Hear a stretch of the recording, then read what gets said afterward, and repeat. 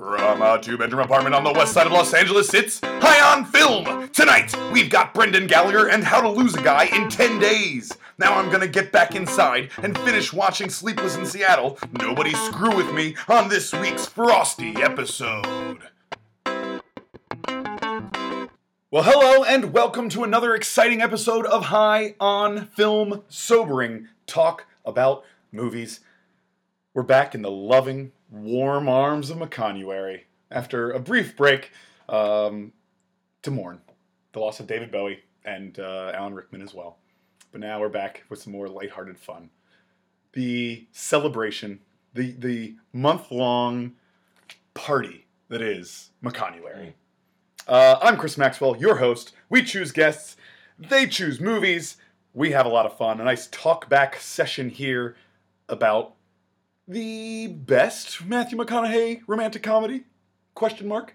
How to Lose a Guy in 10 Days from 2003, episode 156 of High on Film.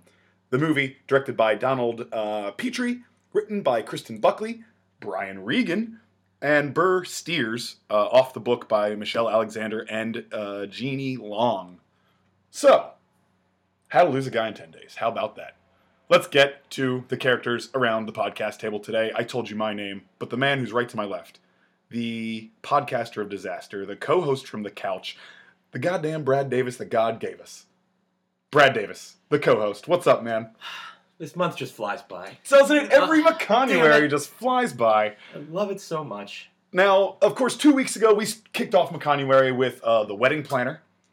Maybe his worst rom-com? Or do you think Failure to Launch is I haven't below? seen Failure to Launch in a while. Or Ghosts of Girlfriends Past? Failure to Launch, the premise is really stupid. And it's a really bad movie. They're close, but I'd say Failure to Launch is probably worse from what I remember. Yeah, I meant to watch Failure to Launch Chris. for this McConuary, and I mean, with David Bowie movies and catching up on Oscar noms, it slipped through the cracks. But You're a busy man. damn it, by the end of January, I'm going to watch Failure to Launch. Okay, I'll watch it with you. I'm sorry, McConuary. Right. What did I say? Jesus. Yeah. Are you making up words? I am. January. So I did see this movie, How to Lose a Guy, last year for McConuary with the gentleman who helped create McConuary way back when we had the McConaissance. He is a very talented writer. He was here last week. 2 weeks ago. He's here every McConuary. Mr. Brenden Gallagher. It's good to be here, guys. Thanks for having me. I know some of you getting some snow on the East Coast. I know the holidays seem pretty distant. Let me just tell you, one way to beat the winter blues is to celebrate McConuary. Snuggle up with those muscular arms and watch a chiseled body of work from a great actor. A Southern gentleman, no matter where his character may happen to be from,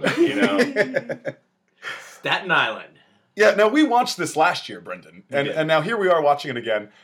My memory remembers this movie better than I think it actually is. I'm going to go with worse than I remember, too, and I was just texting with my girlfriend, and she says, that she wants me to point out the film is beloved, and so therefore I'm in the wrong, and that she said she'd be friends with Kate Hudson, which I was like, I guess. I don't know. I'm not interested in friendship with at least the character as portrayed in the film. Oh, yes. The character as portrayed in the film is pretty awful. No one in this movie is really... Well, no one. That's a stretch. But Matthew McConaughey and Kate Hudson are not good people in this movie. Yeah. And, they have every typical rom-com trope scene, but the execution just is always a little off. Yeah. And, maybe I just need to see Ghosts of Girlfriends Past again to hate it more. But remembering Ghosts of Girlfriends Past, yes, that movie is not good, but I recall it having more heart than this one.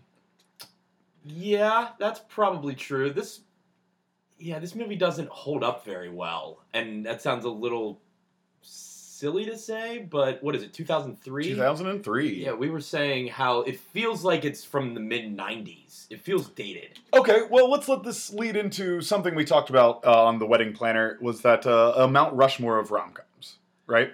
The four pantheon romantic comedies. What'd you just say, Brad? I was leading me into it. Oh, it feels dated. very 90s. It feels dated. Which is the new we kind of talked about the When Harry Met Sally era, which was at the end of the 80s, which ushered in like this onslaught of what we now know today as the rom-com. Sure, way back in the 50s, we did have movies that were romantic comedies, but not like they were starting with Harry Met Sally. Brenden, you mentioned it hits all the tropes. Mm-hmm. Two people, your couple, projected couple from disparate backgrounds, or at least they polar opposites to begin with. Of course, they don't get along. There is the conceit or caveat, like the double bet, or the she's all that, bet to begin with of, Turn her you into the dated me prom on a queen. bet and now we're in love. Yeah, they fall in love. The conceit is revealed, causing a rift. And then you have to ride a motorcycle to go rescue, to make your last impassioned plea. And then you end in a wedding or an implied wedding. So, this movie hits every single one of them. But as for Mount Rushmore, do you think it belongs in the four? No. Washington, Jefferson, Roosevelt, and God, Lincoln? No. No. Shall I throw my 4 out there first? Let's kick this Well, off. okay, do you have any sort of parameters you operated under? No. Well, okay, let me say this. I am weak on the golden age rom-com, so Roman Holiday, The Apartment, like anything from that era, maybe I've seen 1 or 2 of them over time, but not enough to really like get a sense of that era. So, I would say everything I'm doing is kind of post-1970, maybe even post-1980. I'm not sure about one of them, might be late 70s.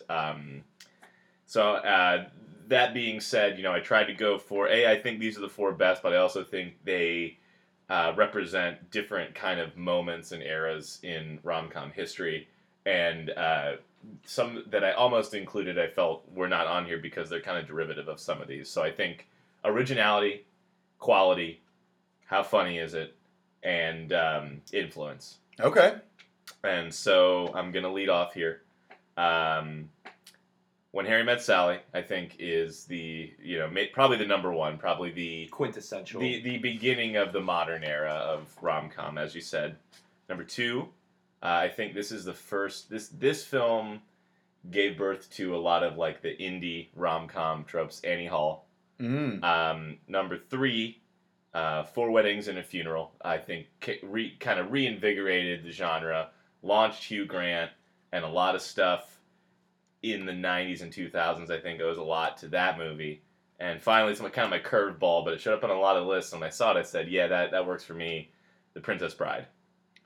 Interesting. Wow. Yeah, all right, Brad. Yeah, you sorry. should have let him said it anyway. Yeah. Interesting. Yeah, it is interesting. That's okay. I have a problem with Princess Bride a little bit because it's more of an adventure, and you're allowed to have love stories and things that are other types of movies. And I would put that almost as a adventure or even romance before I put it as a romantic comedy. But actually probably more adventure because there's a whole big part where there's no romance at all.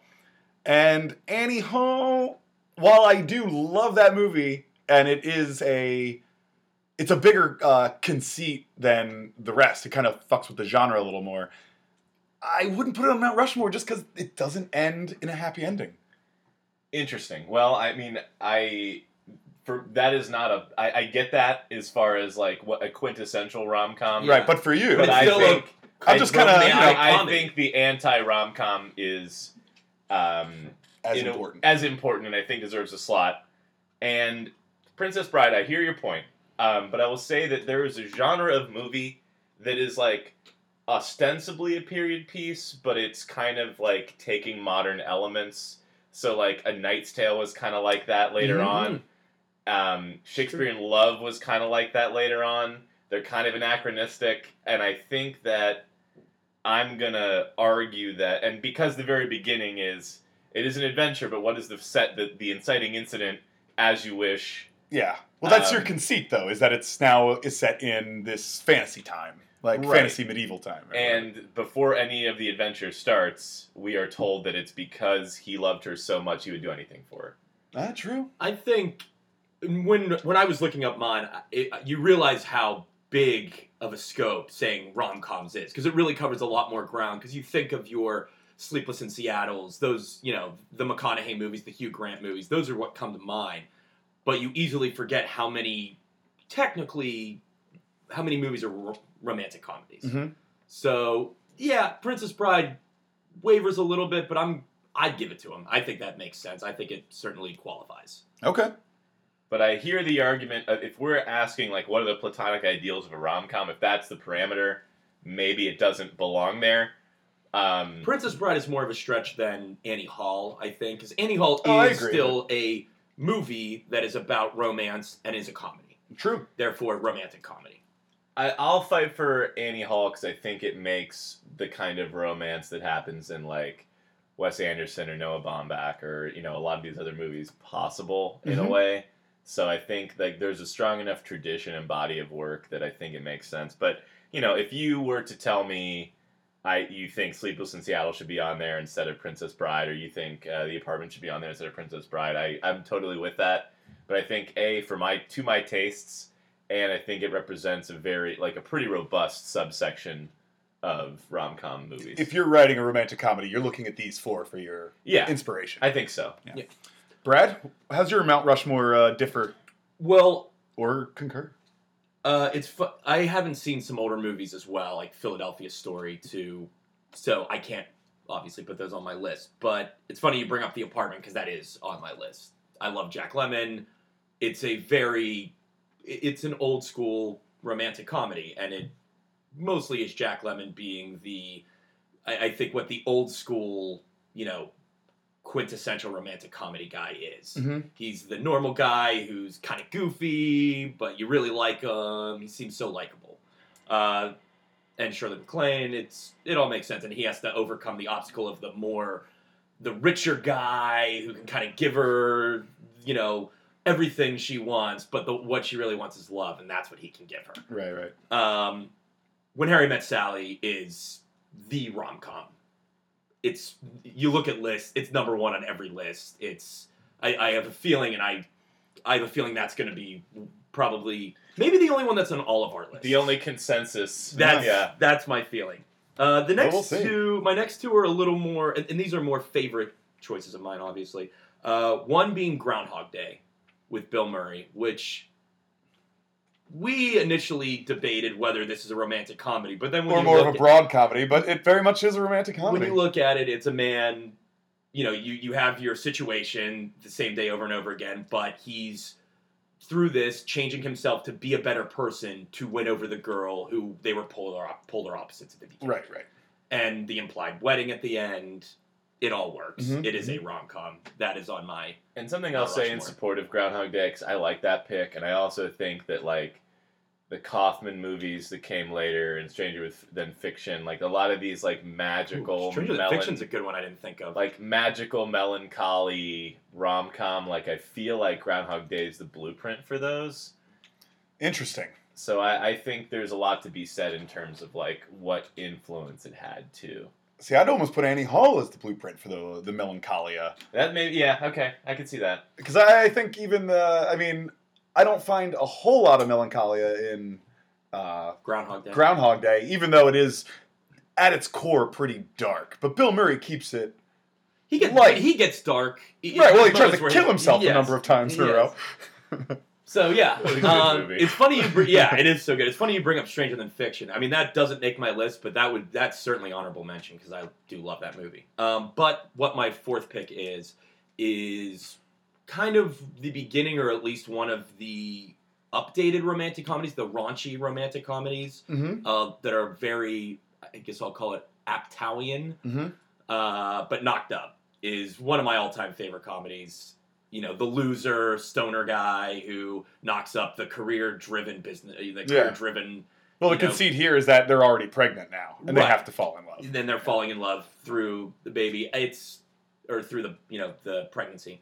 I love it. I think it's hilarious. And, you know, your 5-year engagements. It came after 40-Year-Old Virgin, but you kind of have all those. Superbad.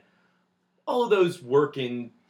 Superbad's a little different. More coming of age than romantic comedy. Yes, but it certainly has romantic comedy elements. They're doing everything to get the booze for the girl. He wants to. Right, but it's about their friendship. Jonah Hill and Michael Cera's friendship more than it is there is actually their girlfriend. Well, it's actually a romantic comedy between the two guys. Well, that's what's Yeah. interesting. Well, start I love off, you, they man. break apart. Yes, I love you, man, as well. That's an interesting I mean, I like that pick a lot. I co-sign Knocked Up as a pick. But I will say what's interesting about the Apatovian Yeah. rom-com is he does the bromance, and now he has moved to the, like, you know, hopefully Trainwreck ushers in an era of female-driven rom-coms from him, which would be cool. So I think he's subverted the genre in a lot of ways, but I think in terms of, like, what's come out this century, I think that's a strong choice. And I think it's better than 40-Year-Old Virgin, which is why I prefer Agreed. why I Agreed. prefer Knocked Up. And yeah, and the I Love You Man call, it's a good movie, but it is a very funny subversion of it because it is really about two guys becoming friends. Yeah, and it that's hits the all love the story. tropes Yes, because it does. there is a wedding at the end of that film. Like, Yes. it's great. And he asks him to be his best man. It's pretty great. My Mount Rushmore went with no subversions. I went, like, straight romantic comedy. I actually tried to equate them to the presidents on Mount Rushmore. Interesting. Okay. So my Washington I'm putting as the Philadelphia story. I mean, big names, really, really puts a stamp in the ground of romantic comedies. Classic love triangle conceit, great. My Jefferson is When Harry Met Sally. My Lincoln is Four Weddings and a Funeral. And then one that has not been mentioned, my Roosevelt, Pretty Woman. Strong picks. Pretty Woman's Not as big one. revolutionary, but a good movie with, I mean, Richard Gere and Julia Roberts are both great in that film. They're, like, really delightful. Yeah, maybe not the strongest movie on that Mount Rushmore, but I think might be one of the highest grossing of the four. Well, let me throw Wait, who was something your out Washington? Sorry. Philadelphia Story. Oh, Philadelphia Story. Yeah, there. yeah. Pretty Woman. So I think we might be a little young to fully appreciate the impact of Pretty Woman. Because, like, when we were kids, every parent's VHS collection, what's in there? Pretty Woman. Pretty Woman, yeah. And when people talk about Julia Roberts, when, like, Brockovich came out and we were kids, all the moms were like, yeah, but did you see her in Pretty Woman? She was so beautiful in Pretty Woman.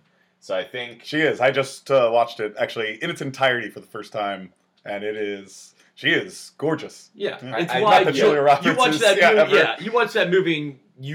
Everyone realized at the same moment, like, oh, she's going to be a major star. Did that make America fall in love with Julia Roberts? That's exactly what it did. Yeah, I'm They with made that. her America's sweetheart. Yeah, I'm totally with it. I mean, You seen that movie? it's interesting. America's Sweethearts. I love America's Sweethearts. Almost made my list. It's interesting, like, what movies endure, and we understand their influences, like When Harry Met Sally, and what movies kind of don't, like, have as much staying power a generation later.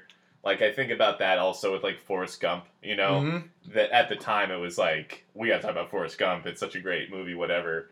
And then, legacy-wise, like, who watches that? Who puts on Forrest Gump, not... Middle school teachers. Yeah, or someone who still has cable, that you want know, their kids to... and just have sits them. around and has the TV on, you know? And Yeah. so I think, I like it. I like your picks, Chris. Thanks, man. Yeah, I mean, Annie Hall, Knocked Up. I do love these movies, but as far as the Mount Rushmore, I don't think they quite break the romantic comedy pantheon for Well, me. yeah, Like, you're speaking a little more on the importance to the genre, Mhm. where I mean, Knocked Up for me is more of a personal pick. Like, Yeah. I just love That's that an movie. important... Yeah, I mean, well- like, the Apatovian response has shifted the way rom-coms have gone. Yeah, that's like, true. And I would also say that They Brad got and guys to the theater to see rom-coms. I paid some credence to, like, different strains of the rom-com, and I think, like you said, you went for the core, you know, and I do think, you know, I don't love Sleepless in Seattle, but I think it needs to be acknowledged in Agreed. that, I like, don't if love it. you're talking about, like, yeah, what are the essential, you know, there's an alien race that comes to Earth and is like, what is a rom-com? Then I think Chris's four are probably the four. But, you know, that you could also Sweet. look at it like what's The important film to advisor for this alien race. Yeah, congratulations. What a job! I know, and it's weird that it's up to me to appoint it. But, you know, All right, Emperor Zork, listen today. Today we got some movies to watch. I hope you Listen, brought your notepad. We're doing rom-coms today. I know you love them. Guys, that's great. Thank you. I'm glad we got that hanging Chad taken care of from 2 weeks ago. Let's get into some Trash Star Destroy. 3 movies of a similar ilk. One you must trash, which means eliminated from existence. One you get to star in whatever role you'd like to take for yourself. And the third movie, of course, must be Destroyed, which means the only version has been written and directed by Mr. Michael Bay of Bad Boys 2 fame. So, let's do, since this is McConuary, let's do a thing we came up with in the last year, tent poles for actors and directors. Their first movie, their award-winning movie, and their highest-grossing movie. So that makes Matthew McConaughey's tent poles Dazed and Confused, Dallas Buyers Club, and Interstellar. Trash, star, destroy. Yeah, unfortunately this is an audio podcast, so you couldn't see Brendan's face. But when I said Interstellar... I was talking to someone about this yesterday. Interstellar came up, and I was like, never has a movie been as enjoyable an experience for me in the theater that just got worse and worse with each passing day looking back at it. Like, why is that a bookshelf? How did that fucking work? Yeah. Why do you do that? I have not hated a movie that much in a long time. And there are worse movies, don't get me wrong. But I hate Interstellar. And if you want to see every reason why you should hate Interstellar, go watch the honest trailer of Interstellar. It perfectly breaks down everything that's wrong with it. Yeah, speaks to you. It does. It's the best one. Well, it's like, I think part of hatred of a movie is betrayal. And I think that's like why I hated Steve Jobs so much. Because it's like, oh man, this should be interesting. And then it just isn't. Yeah, and Nolan, and it's a 2-hour and 45 fucking minute movie. Unforgivable. Well, and they just sidestep all the problems of Earth dying. And it's like, no. It's not about Earth, it's about love. Casey Affleck is pissed. Like, there's 45 minutes of that. Yeah. It's not essential to the plot, one iota. And Jessica Chastain throws papers in the air and yells, Eureka. Yeah. Forgot about that. I don't know how Christopher Nolan convinced her to do that. Mm-hmm. But anyway, Trash, Star, Destroy. Trash, Star, Destroy. So, Interstellar, his highest grossing film to date. Yeah. Dallas Buyers Club, his Academy Award winning film. And Dazed and Confused, his very first movie. I'm trashing Interstellar immediately. I'm going to star in Dazed and Confused as... God, I've chosen Dazed and Confused before, and I can never remember who I've picked in the past. I'll take the lead character, Pink Floyd. Yeah. Randall. Yeah. Mm-hmm. It's a great role. And it could be done better. Nothing against whatever London brother that is. Jason. Good. And then I will give Dallas Buyers Club to Michael Bay, which is going to ruin that film. But if you still have McConaughey and Jared Leto in it... Well, hey, Michael Bay did just tackle Benghazi, so why not tackle AIDS? Yeah. Very successful tackling. Yeah. I mean, if you still have it's not as bad as I thought it was going to be, to be honest. It's not. But because he keeps it very apolitical. It is all about a hero's story rather than anything political. R.I.P. John Krasinski's A-list career 2016 to 2016. Yeah, unfortunately. As Emily Blunt's star rises, John Krasinski so awesome. Sinks into the bay. Wow. He was the best part of that movie. I'll never know. Yeah, maybe, actually. I'll never get to find out, so I'll take your word That's for probably it. true. Yeah. But yes, Dallas Buyers Club. You still have the performances of McConaughey and Jared Leto, regardless of what Bay does to it. So, worst things have happened. All right. Yeah, I'm going to give Michael Bay Interstellar. I mean, that would actually that would renew my excitement for that movie and probably put my expectations at a proper level. Lower your expectations?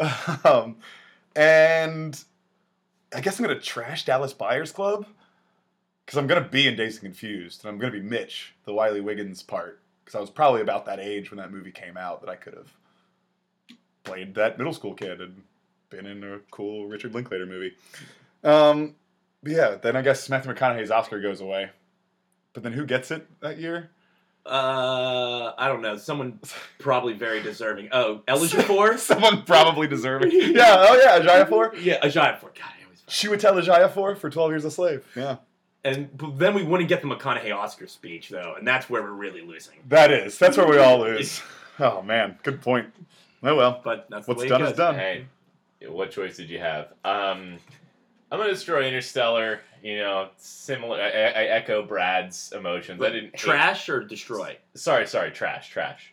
I will destroy Dallas Buyers Club. I mean, yeah, the movie's fine. Like, we're not like. That's another one. Like, yeah, it was, good McConaughey performance, but no one's gonna watch that in 5 years. I think Like, we feel that way about, people have been bringing up Crazy Heart a lot, and, like, I've been listening to things, I think, because we're in the Oscar race and some similar career trajectories, and it's like, no one's going to rewatch Crazy Heart. No one's throwing that on. Alright, we got we got to give him his Oscar. And then I was even less interested in it, because I realized it's basically a remake without being called a remake of Tender Mercies, which won Robert Duvall an Oscar, I think. That would be the wrong actor, but basically it's the same movie from the 80s. Interesting. Like, I never saw Crazy Heart. Point by point. It's like almost the same. I don't think it's Robert Duvall. I'm sure we can, everyone out there, you go ahead and IMDb it. Yeah. Call in if you know the name of the movie. Please, the name of the actor. Or we could use our phones. Who knows? And then I'm going to star in Dazed and Confused in the McConaughey role.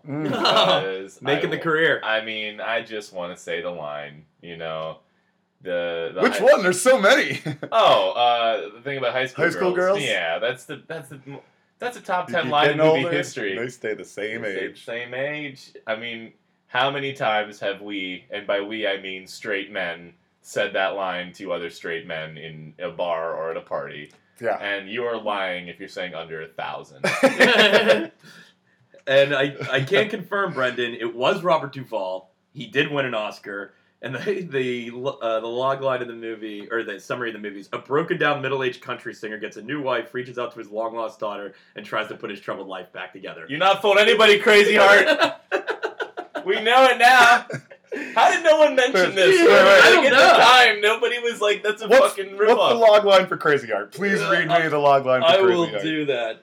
When I stumbled, because I haven't seen it. Because it'd be a lot cooler if you did. When I stumbled across it, I was like, you gotta be shitting me. That is hilarious. That's a double feature to come here on High on Film, is what we should do. I would love that. And while Brad looks that up, A faded country music musician is forced to reassess his dysfunctional life during a doomed romance that also inspires him. Sounds pretty similar. Bad Blake is a broken down, hard living country music singer who has had way too many marriages, far too many years on the road, and one too many drinks way too many times. And yet Bad can't help but reach for salvation with the help of Gene, a journalist who discovers the real man behind the musician. And like the Colin Farrell part, like Duvall's ex-wife is like still a famous country singer. Like it is beat for beat. Like, I mean, I haven't seen Tender Mercies, I just read the Wikipedia. But I was like, come on, guys. Really? Well, I mean, hey, maybe later in the year we'll compare and contrast. We've always talked about doing double features. I would love that. All right, guys. One more Trash Star Destroy category as our time of the podcast ticks away. Because there's an awesome trailer out for 10 Cloverfield Lane, and the movie we just watched has the number 10 in it. Let's do 3 movies with 10 in the title. We'll do How to Lose a Guy in 10 Days. We'll do The 10 Commandments. And we'll do American History 10. Like 10 Things I Hate About You is right there, and he just went the way around not to pick it. American History X. I think it's a little more of an interesting category if we don't put 2 romantic comedies in there. So wait, what is it again? American History X, 10 Commandments, How to Lose a Guy in 10 Days. I mean, I guess I'm gonna star So is the in movie 10 with Bo Derek. I mean, that's... I think I'm gonna star in American History X in the Edward Furlong role. Okay. It's a tough, fucked up movie, obviously, but it's pretty good. And Edward Norton's awesome in it. And to work across from him in that movie would probably be interesting. You might learn a thing or two. Yeah. I'm gonna trash How to Lose a Guy in 10 Days. And this is really the main reason I made all these decisions. I want Michael Bay to do the 10 Commandments. Yeah. Because, of course. Man, that is really a good idea. I can't pass up an opportunity like this. These don't come around every day. No, they don't. A Cecil B. DeMille film now by Michael Bay. It's shown every Easter. Yes, yes. We watch a Michael Bay movie every Easter. All right. Brendan, what are you thinking? I'm going to star as God in the 10 Commandments. Good roll. Not an egotistical pick whatsoever. Yeah, I don't even know if God has lines in 10 Commandments. Oh, he does. Yeah. All right. Moses. Yeah. Take these commandments down to your people. Dude, easiest paycheck you can get right there. Yep. Great voiceover. You hear the voice of a burning bush. It's perfect. I'm going to have Bay direct How to Lose a Guy in 10 Days because that motorcycle scene would have been dope. And I guess, I mean, American History X is by easily the best movie of these, but I'm trashing it. I don't need to see Michael Bay get political. All right. Yeah, you won't, actually. He'll take the politics right out of it and just make it a story about... two brothers. Yeah, two brothers. Yeah, his version of American History X will be like, two guys who are on the sidelines who, were tangentially involved. Yeah, but learn to, love each other rather than anything about race. I kind of want Michael Bay's How to Lose a Guy in 10 Days, to be honest with you. Michael Bay and Matthew McConaughey is a combination I would watch. Can't believe it hasn't happened yet. It's coming. Great. Probably. Just you wait. Yeah, we'll see. Boy. And then I guess I'm going to be in 10 Commandments, man. Why not be Moses? Sorry, Charlie. Yeah, I'm going to do that and then trash American History X. Charlie Heston. Sorry, I'm Charlie glad you Heston. apologized to him on the air. I want a big staff and part of Red Sea. That'd be great. And then again, to be in the movie that's watched every single Easter by a lot of Americans. That's some good residuals. All right, guys. We got to take a break. We are way over time. It is time for the first break of the podcast. We are going to pause here. We are going to have a coin flip from our good friends at Toyncost, who made us a 3-sided Matthew McConaughey coin, and we'll be right back with some games worth some points after this.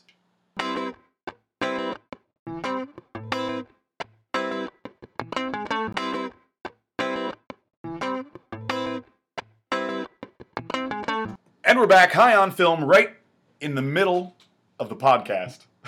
How to Lose a Guy in 10 Days. It's time for the summary game.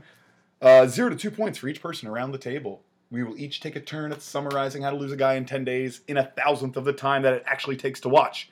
A 116-minute movie, just under 2 hours, supplies us each with 11.6 seconds to get your summary out and be judged appropriately.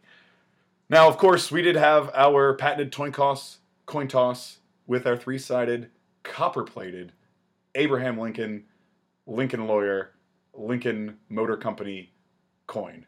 And Brad, you want to tell everybody what happened? I won. Yep, there it is. I won. You won. Again. So you're going to go first, I second, picked the Lincoln Lawyer and I won. or third. I'm going to go first. The Lincoln Lawyer. Always. One day we'll watch that for McConuary. You can't wait. All right, Brad. 11.6 seconds to summarize How to Lose a Guy in 10 Days. In 10, 9, 8, 7, 6, 5, 4, 3, 2, 1. To get an account, an ad executive says he can get a girl to fall in love with him. To write a great article, she says that she can get a guy away from her in 10 days, and they both end up falling in love in the process and end up together. Time. Not too bad. Yeah. Yeah.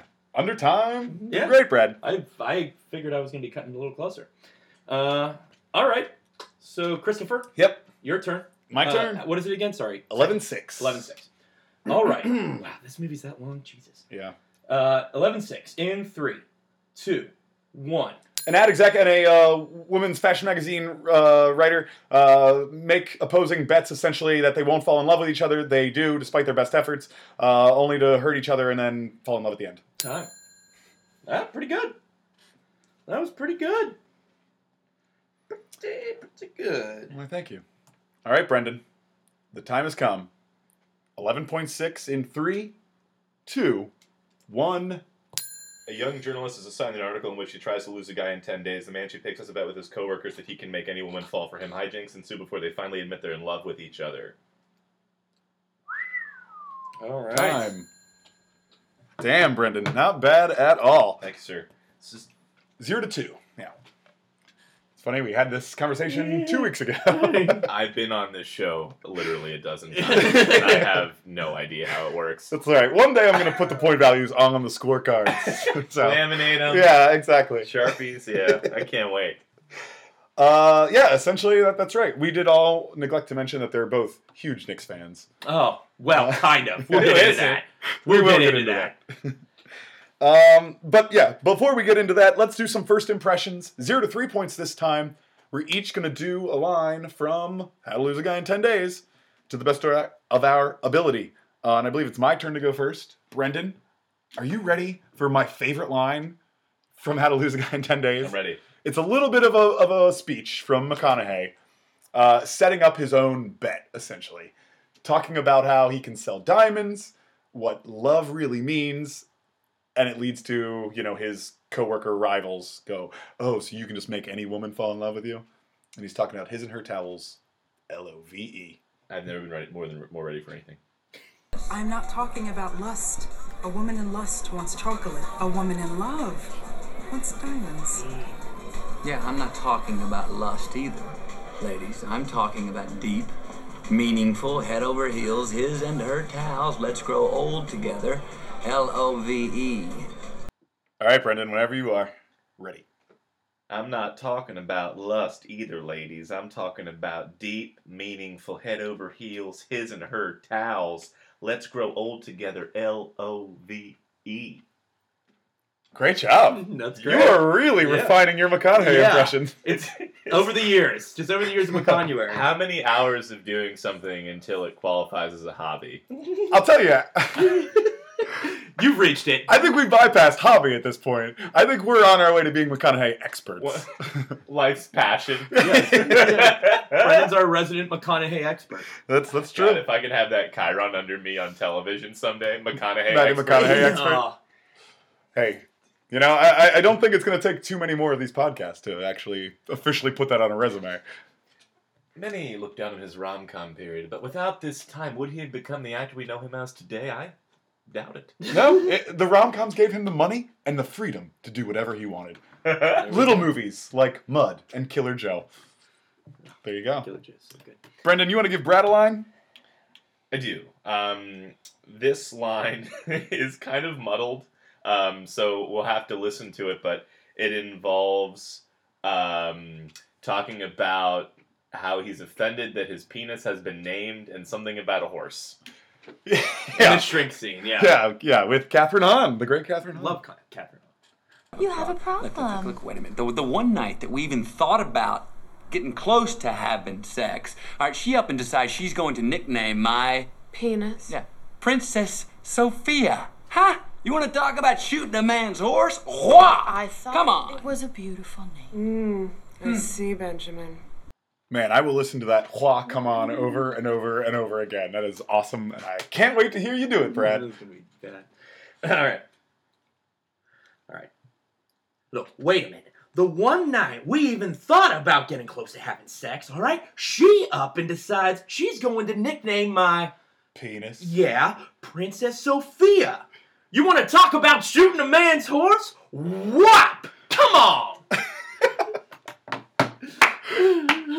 Great job, Brad. Yeah. Great job. You could use a little more country twang. It was as soon as I started, I knew it was a little off, Yeah. but I just had to kind of go forward with as is. I couldn't get his... That good old boy accent comes out stronger when he starts talking about horses. Yeah, I know, it does. Whop! Come the on! arm down, too. Those Staten Island horses. The Staten Island horses. Because his family is from Staten Island, right? His New York cop brother, his hardworking nurse sister, his family with a big house on the water. But he has a southern accent. Can't explain it. You got a line for me, Brad? I do. We're going to go with another McConaughey line. Because Great. Of course. Of course we have to. It's McConuary. So this is a scene with McConaughey and his two friends, played by Adam Goldberg and Thomas Lennon. Kate Hudson has left her purse on purpose at McConaughey's place the night before, and they are looking at the purse on McConaughey's desk, the three guys, and they are debating whether to go through it, and McConaughey breaks down exactly what a woman's purse is. It's hardly a purse, dude. It's more like a clutch or something. Guys, a woman's purse, all right, it's her secret source of power. All right, there are many dark and dangerous things in there that we, the male species, should know nothing about. Almost says his famous catchphrase. Only two all rights. So close. So close. Here we go. Guys, a woman's purse, all right? It's her secret source of power, all right? There's many dark and dangerous things in there that we, the male species, should know nothing about. Not great. Not great. Not great. I mean, you had One of my weaker performances. Yeah, you had the Southern twang, but it's not the McConaughey Yeah. Southern I twang. dare Yeah, say it's all like right. it was like George W. Bush doing an impression of McConaughey. Yeah, that was Which I exactly really what it into. was. Yeah. You guys see that Matthew McConaughey movie? Yeah. Yep. All right. When we have an opportunity, if we have time, I'd love to also just bring up McConaughey's legacy. I see no better reason Okay, than in the so- McConuary. I was thinking about this as we were going through these lines and hearing how ridiculous they were. Future generations, do they say, wow, that great actor spent so much time in these rom-coms before he really hit his stride? Or do they say, why the fuck did they give an Oscar to this guy? Interesting. That's two sides. That's the two sides of the coin. Isn't that kind of what we debated last year during McConuary? Yeah, I think we. And I was the figured it lawyer out. for the defense, and I think Yes. I won the day. You did. But I I just wonder, is it who does his trajectory compare to that we've had before? Like who is, or among current day actors, who does he remembered alongside? I mean, No one's McConaughey. Yeah. Like, he's gonna be his own thing. I mean, I make jokes about the Oscar speech, but that Oscar speech is so fucking crazy. Like, there's not many people who fall into that category. we can rest assured that Leo and Damon we remembered as better. Yeah. For sure. More consistent. Clooney better. Yeah. Yeah. Pitt better. Yeah. Yep. And Yeah. also More more consistent. prestigious too, Mhm. because these guys are also now not only directing or they're also directing and producing Oscar caliber movies. Right. Which That's Matthew true. McConaughey is not directing or really producing. He's just doing his thing, man. Yeah. Although he's producing. He produces. JKL films or whatever it is. Just Keep Living. Just Keep I Living. mean, produced he did True produce Detective. and Surfer Dude. Oh, and Surfer Dude. Well, Again. producer credits on TV are suspect. Yeah. Yes, well, producer credits in general are a little suspect, Sure. but he certainly had the wherewithal to make that decision, which was very smart for him. So it's interesting because like we can definitely say his career is better than a Gerard Butler or like any of the kind of fly definitely. by night. But I would say that of the like A-listers of his generation, okay, acting career comparison, directing aside, Mhm. Ben Affleck. McConaughey better or worse? I think that's the closest. Oh, Of interesting. as far as checkered with some prestige, but then a lot of things to sink that prestige. If Yeah. you take the directing out of it, they're very close. Yeah. But because of the directing, because of his making an Oscar-winning Writing, film, yeah. it is Affleck the scales tipped to Affleck. That's Agreed. true. Not a bad comparison though. Yeah, very close. That's actually probably the best comparison you can make. And I mean, he definitely is ahead of Ryan Reynolds, we can say, right? We haven't seen Deadpool yet. No. I do like Ryan Reynolds, but yeah, he's not Yeah. a celebrated actor. He's a Yeah. very likable It's like actor. McConaughey's the only like B+ list actor in Hollywood. Yeah. I would say A minus. Okay, I mean, he's got an Oscar now. It's A minus. is better. Yeah. A minus is A very minus good. lister. I Yeah. like that. Like he has the prestige, but you're like, really? You're not trusting every movie he comes out with. I think that's what you Like love the about new him. one where he's in the Civil War Oh, buddy. and he's telling Buddy, everyone to like black people Can't wait in to the buzz South off or film. something. Can't wait to buzz off film. I mean, that movie can't be better than like a 6.5 out of 10. Like more than a. Well, I mean, this year he has like 3 movies coming out, so we're going to see if the McConaissance continues 'Cause or if it ended with is stopped dead in Interstellar. his tracks. Yeah. If it ended with Interstellar. Yeah. Gosh, I can't wait to postmortem that. Well, let's continue postmorteming the How to Lose a Guy in 10 Days movie and get into some scene work.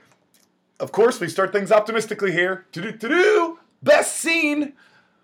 Boy, oh boy, what's the best scene in How to Lose a Guy in 10 Days? I think much like Wedding Planner, because I said in Wedding Planner the best scene wasn't a scene and it was Judy Greer. Mhm. And I think in this movie, between Katherine Hahn, Adam Goldberg, Thomas Lennon, Bebe Neuwirth, it's more the supporting cast. But if I'm going to say a specific scene, it's the singing "You're So Vain" to one another. That's your best scene? It is so bad. It's so enjoyable. Neither one can sing. Oh. They're spilling all their dirty laundry on stage in front of all of their coworkers and professional people at this unveiling of this account on their most important night. It's just a train wreck. You have people, Thomas Lennon making funny little, and Adam Goldberg making funny little comments on the side. Mhm, mhm. Somebody even says this is the worst thing I've ever seen. Yep. It is a train wreck.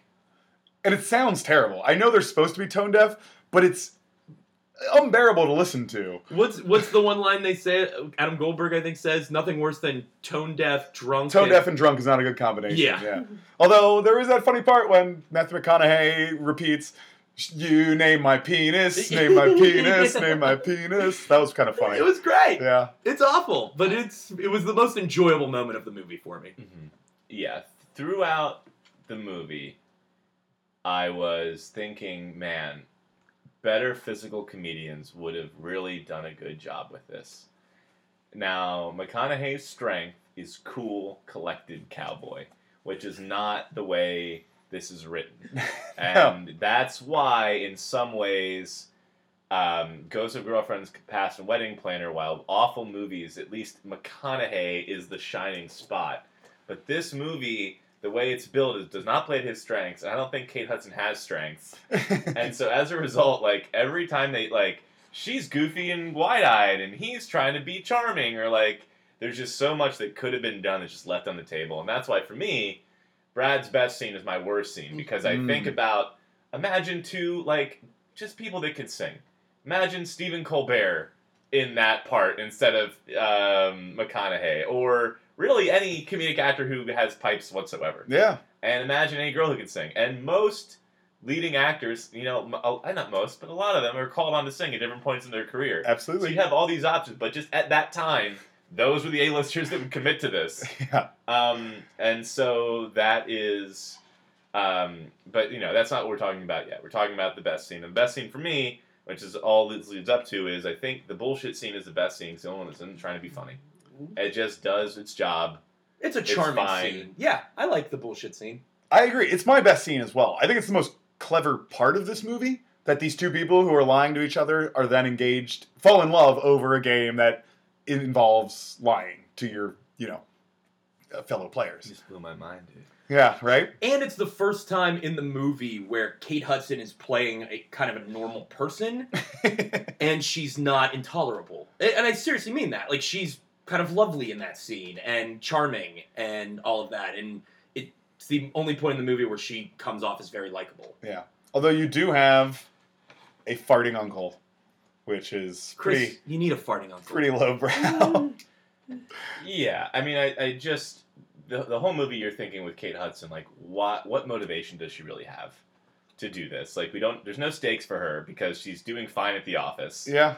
She's not going to get fired. It's the fastest growing thing. You just, hey, I messed up the article because I found my husband. And this article is supposed to be helping her friend, played by Katherine Hahn, who just went through a tough breakup. Which makes no sense. Like, she's supposed to be writing about her life story as the original pitch. It's like, who wants to take Michelle's breakup and use it for material? And she goes, I'll do it.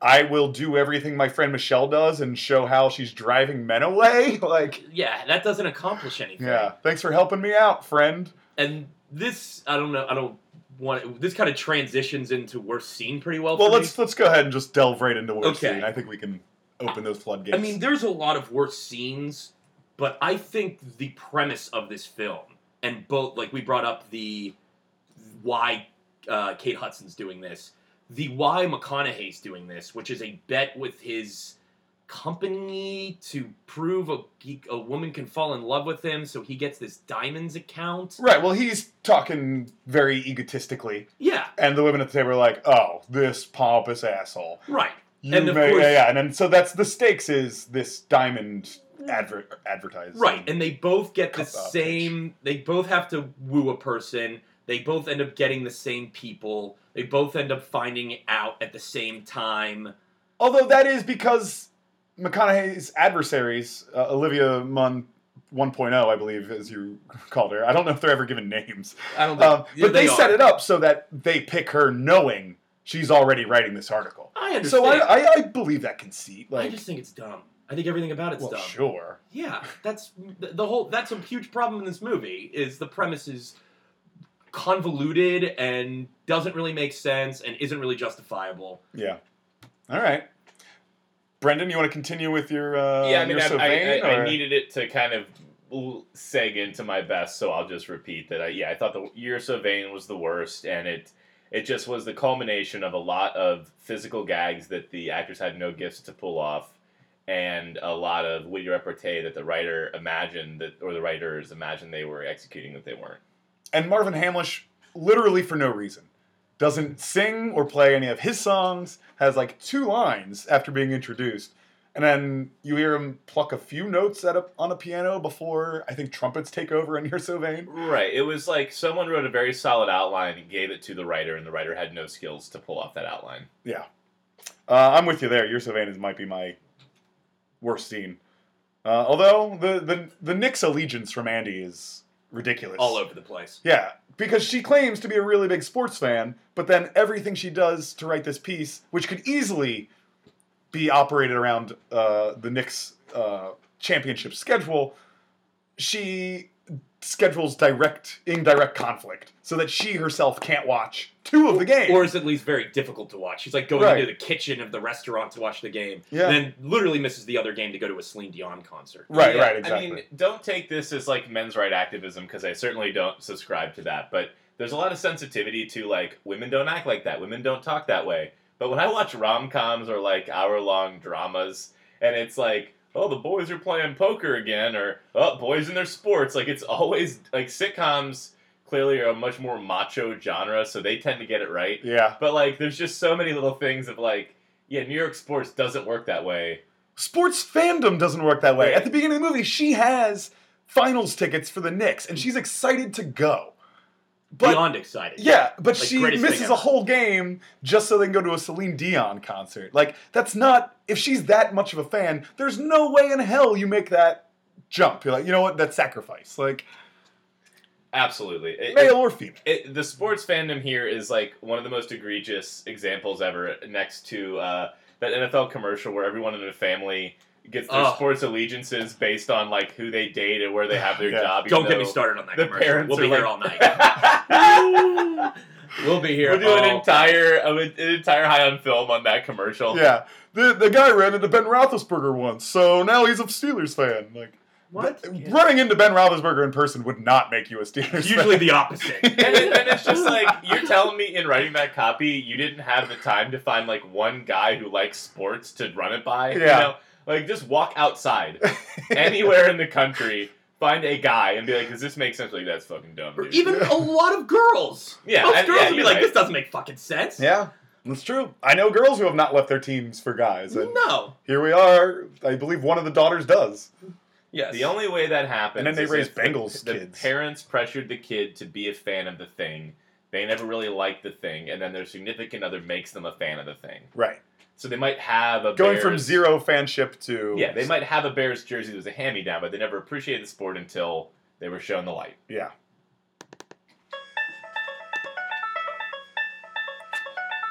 And there it is, the theme song for Milking It, the final game of the podcast. 0 to 5 points this time for each player involved.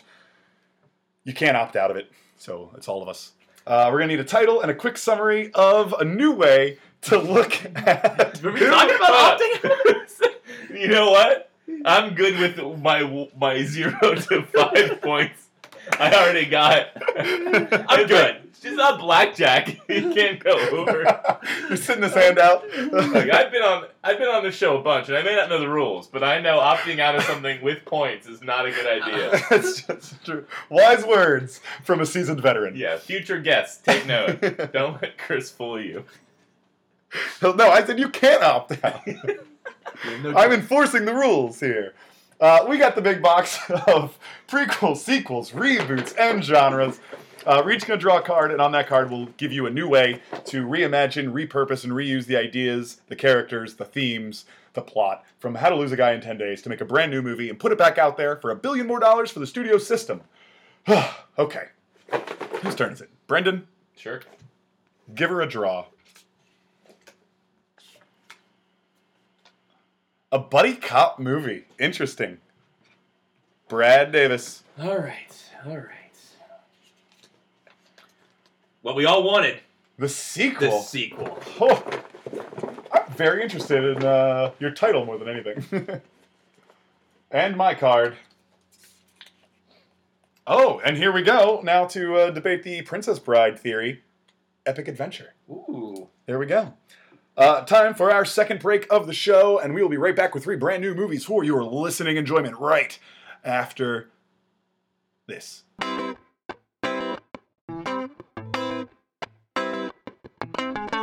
Hello, fellow cinephiles. It's me. You know me, Chris, the host. Remember me? Well, I'm just taking a moment to tell you about a new dysfunctional family comedy called This Is Happening. It's on VOD everywhere. It stars James Wolk from Mad Men, Mickey Sumner from Francis Ha, Judd Nelson, Cloris Leachman.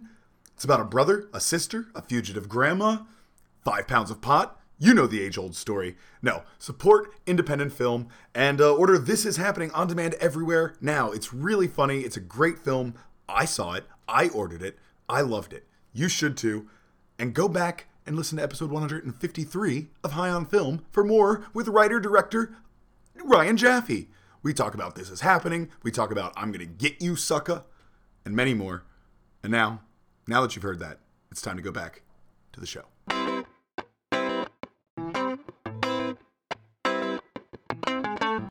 And we're back, High on Film, right in the middle of milking it for How to Lose a Guy in 10 Days.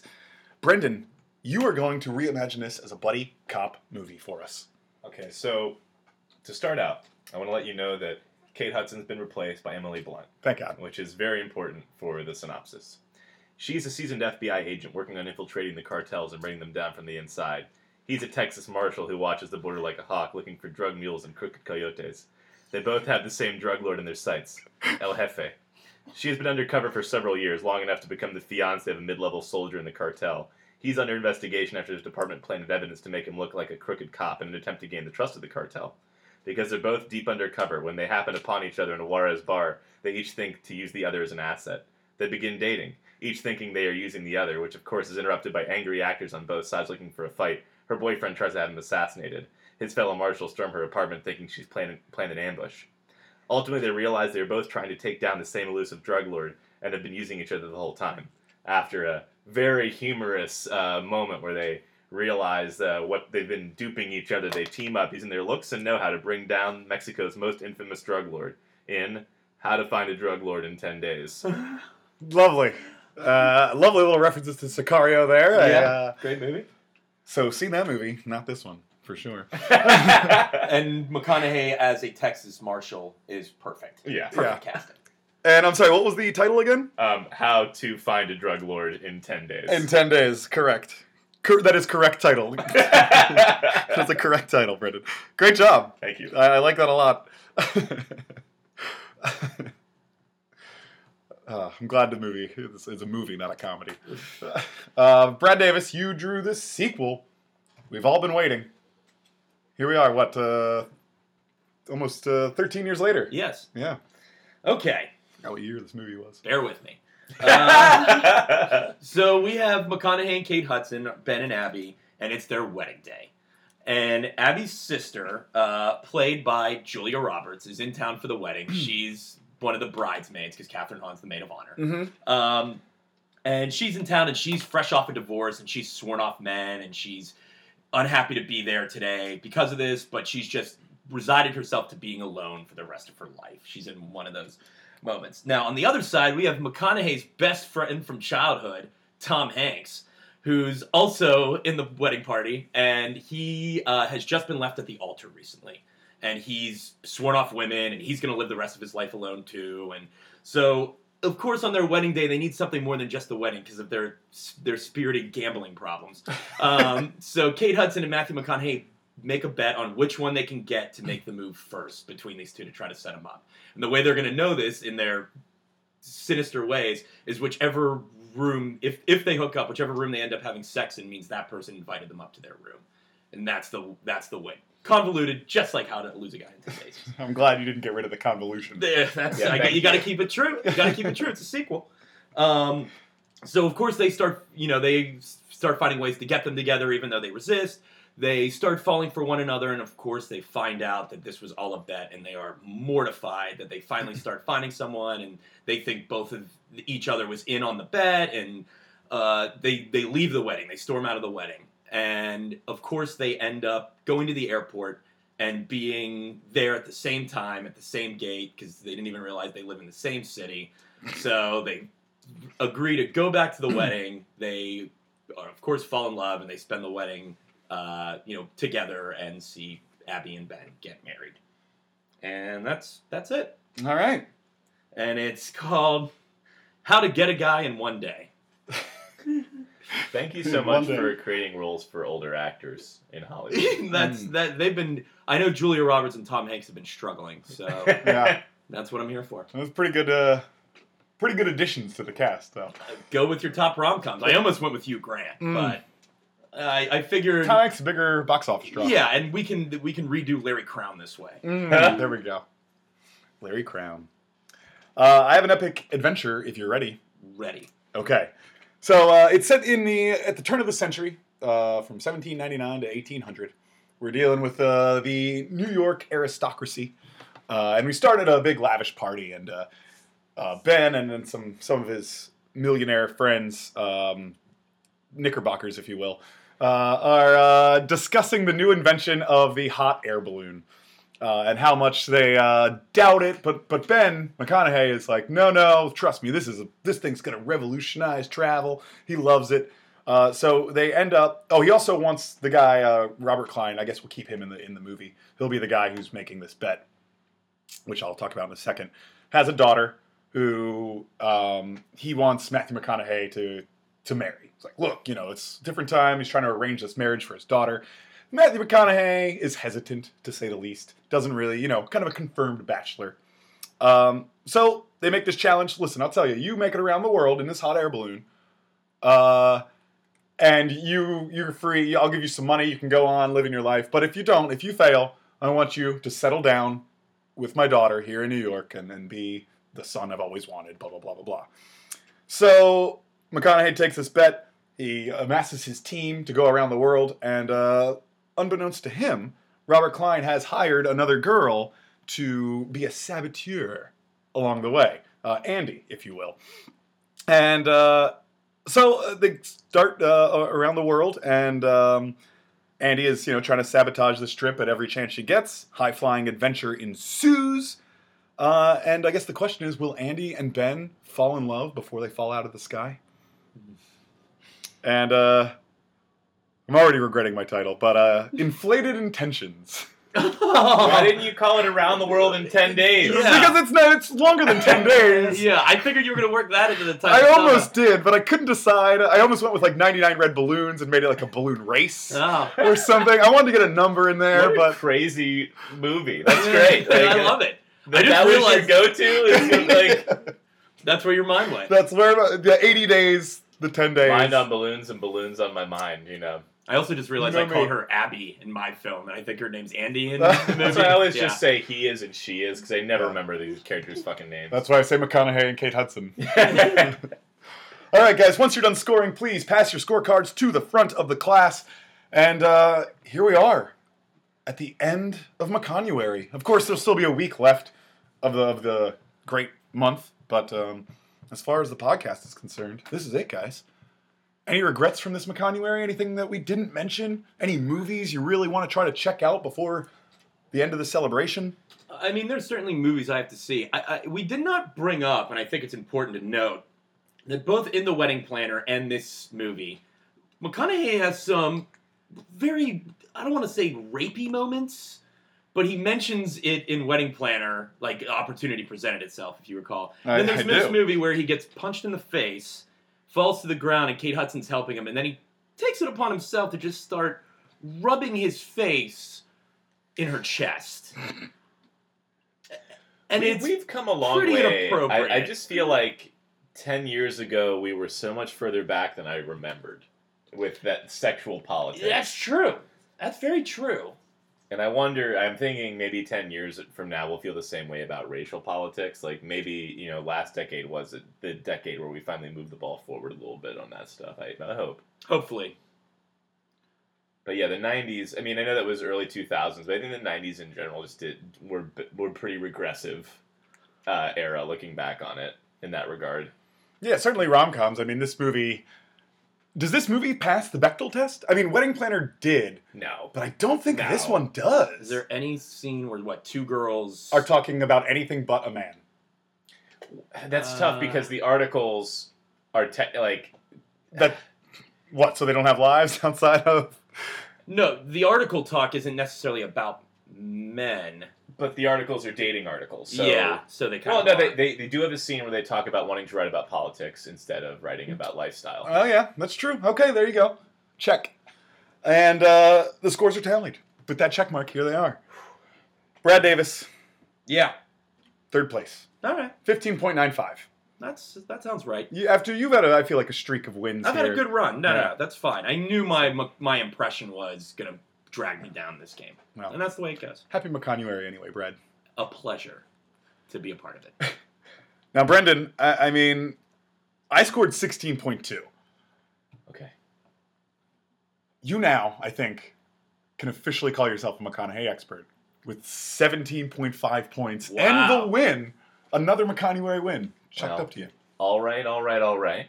Good. Let me just say that, when I think about winning both McConuaries, I think about myself 5 years from now winning McConuary again, and I see myself 5 years after that winning again, but each time admiring the person who won 5 years prior on that McConuary. Poignant. I think the most important thing here is to remember is while you accomplished something great, there's no way you could have done it without Matthew McConaughey. He's the real winner here. Yeah, we all are for being able to enjoy the man, the myth, the legend. Matthew McConaughey. All right. That's it, guys. That's the show. Guys, thanks as always for your time, your patience, your gift of McConuary to this podcast. Brenden, anything to plug today? You can find me on Twitter at Muddy Creek U, and I'm writing a lot about the Republican debates at VH1, which has been fun. And any other writing I do, you can find there. Awesome. Thank you very much, sir.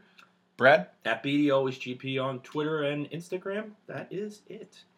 I'm at Cross Maxwell. The show is at High on Film across your social mediables. And that's it. Happy McConuary, everyone. Tweet at us. Email us at thehighonfilmshow@gmail.com. Let us know what you're doing for McConuary, what you think of How to Lose a Guy in 10 Days. We also have a buzzed off film of 13 Hours, the Michael Bay Benghazi movie, The Labyrinth last week, part 1 of McConuary 2 weeks before that with The Wedding Singer, and 2 years of McConuary episodes in the books, all at highonfilm.com. Thanks for listening, everybody. We'll see you next week with a brand new guest and a brand new movie. Just keep living. Goodbye.